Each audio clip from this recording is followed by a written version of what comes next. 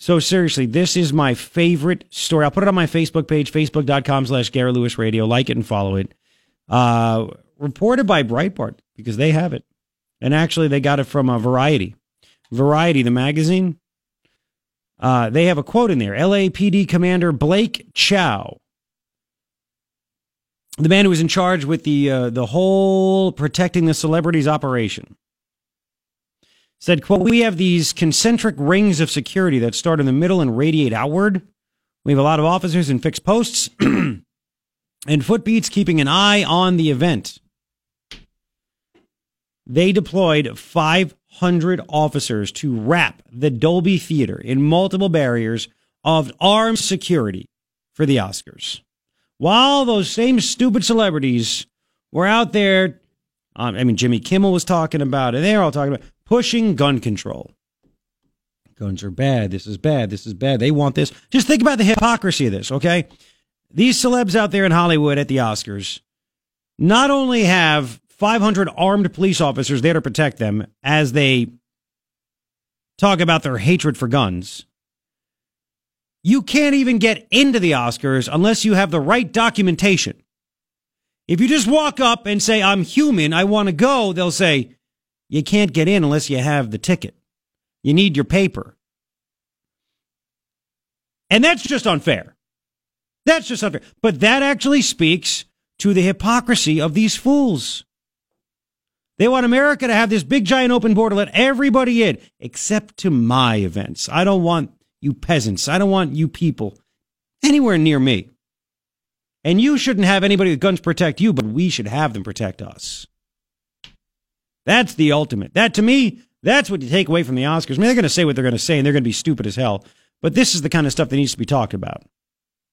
Right? Okay, let me tell you. Road closures to stop people from breaching a security perimeter made up of you ready for this? Wall of 10-foot gates and barricades. They had a wall, man. Plus FBI agents and firefighters. Wow, how about that? LAPD officer Luis Garcia told Breitbart there's definitely going to be an extensive police presence. I mean, I'm looking at this. Big chain link fence going up, security all over the place, blah, blah, blah, blah, blah. The commander there at LA Police, Chow. Hey, Chow! Not Leslie Chow. No relation to Leslie.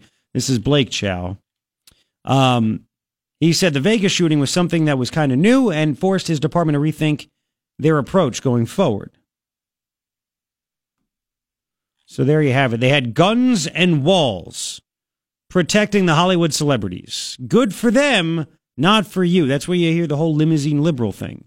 We can drive in the big SUVs and the limos. We don't want you to do it. You got to drive one of those little dinky smart cars. When somebody hits you, you get crushed like a tin can.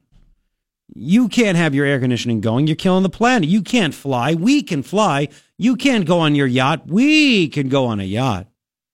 It's the total hypocrisy. To me, that's what I take away from the Oscars. Right? Why are you looking at me that way? Well, nobody tells me when I can and can't go on my yacht.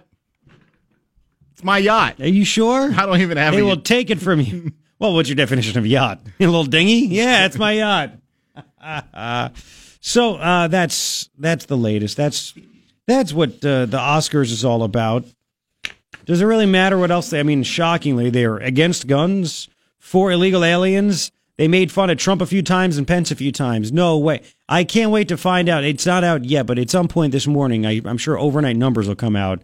And I'm sure it'll be the lowest rated Oscars in like 30 years or 40 years or 50 or when the population was much, much less. Right?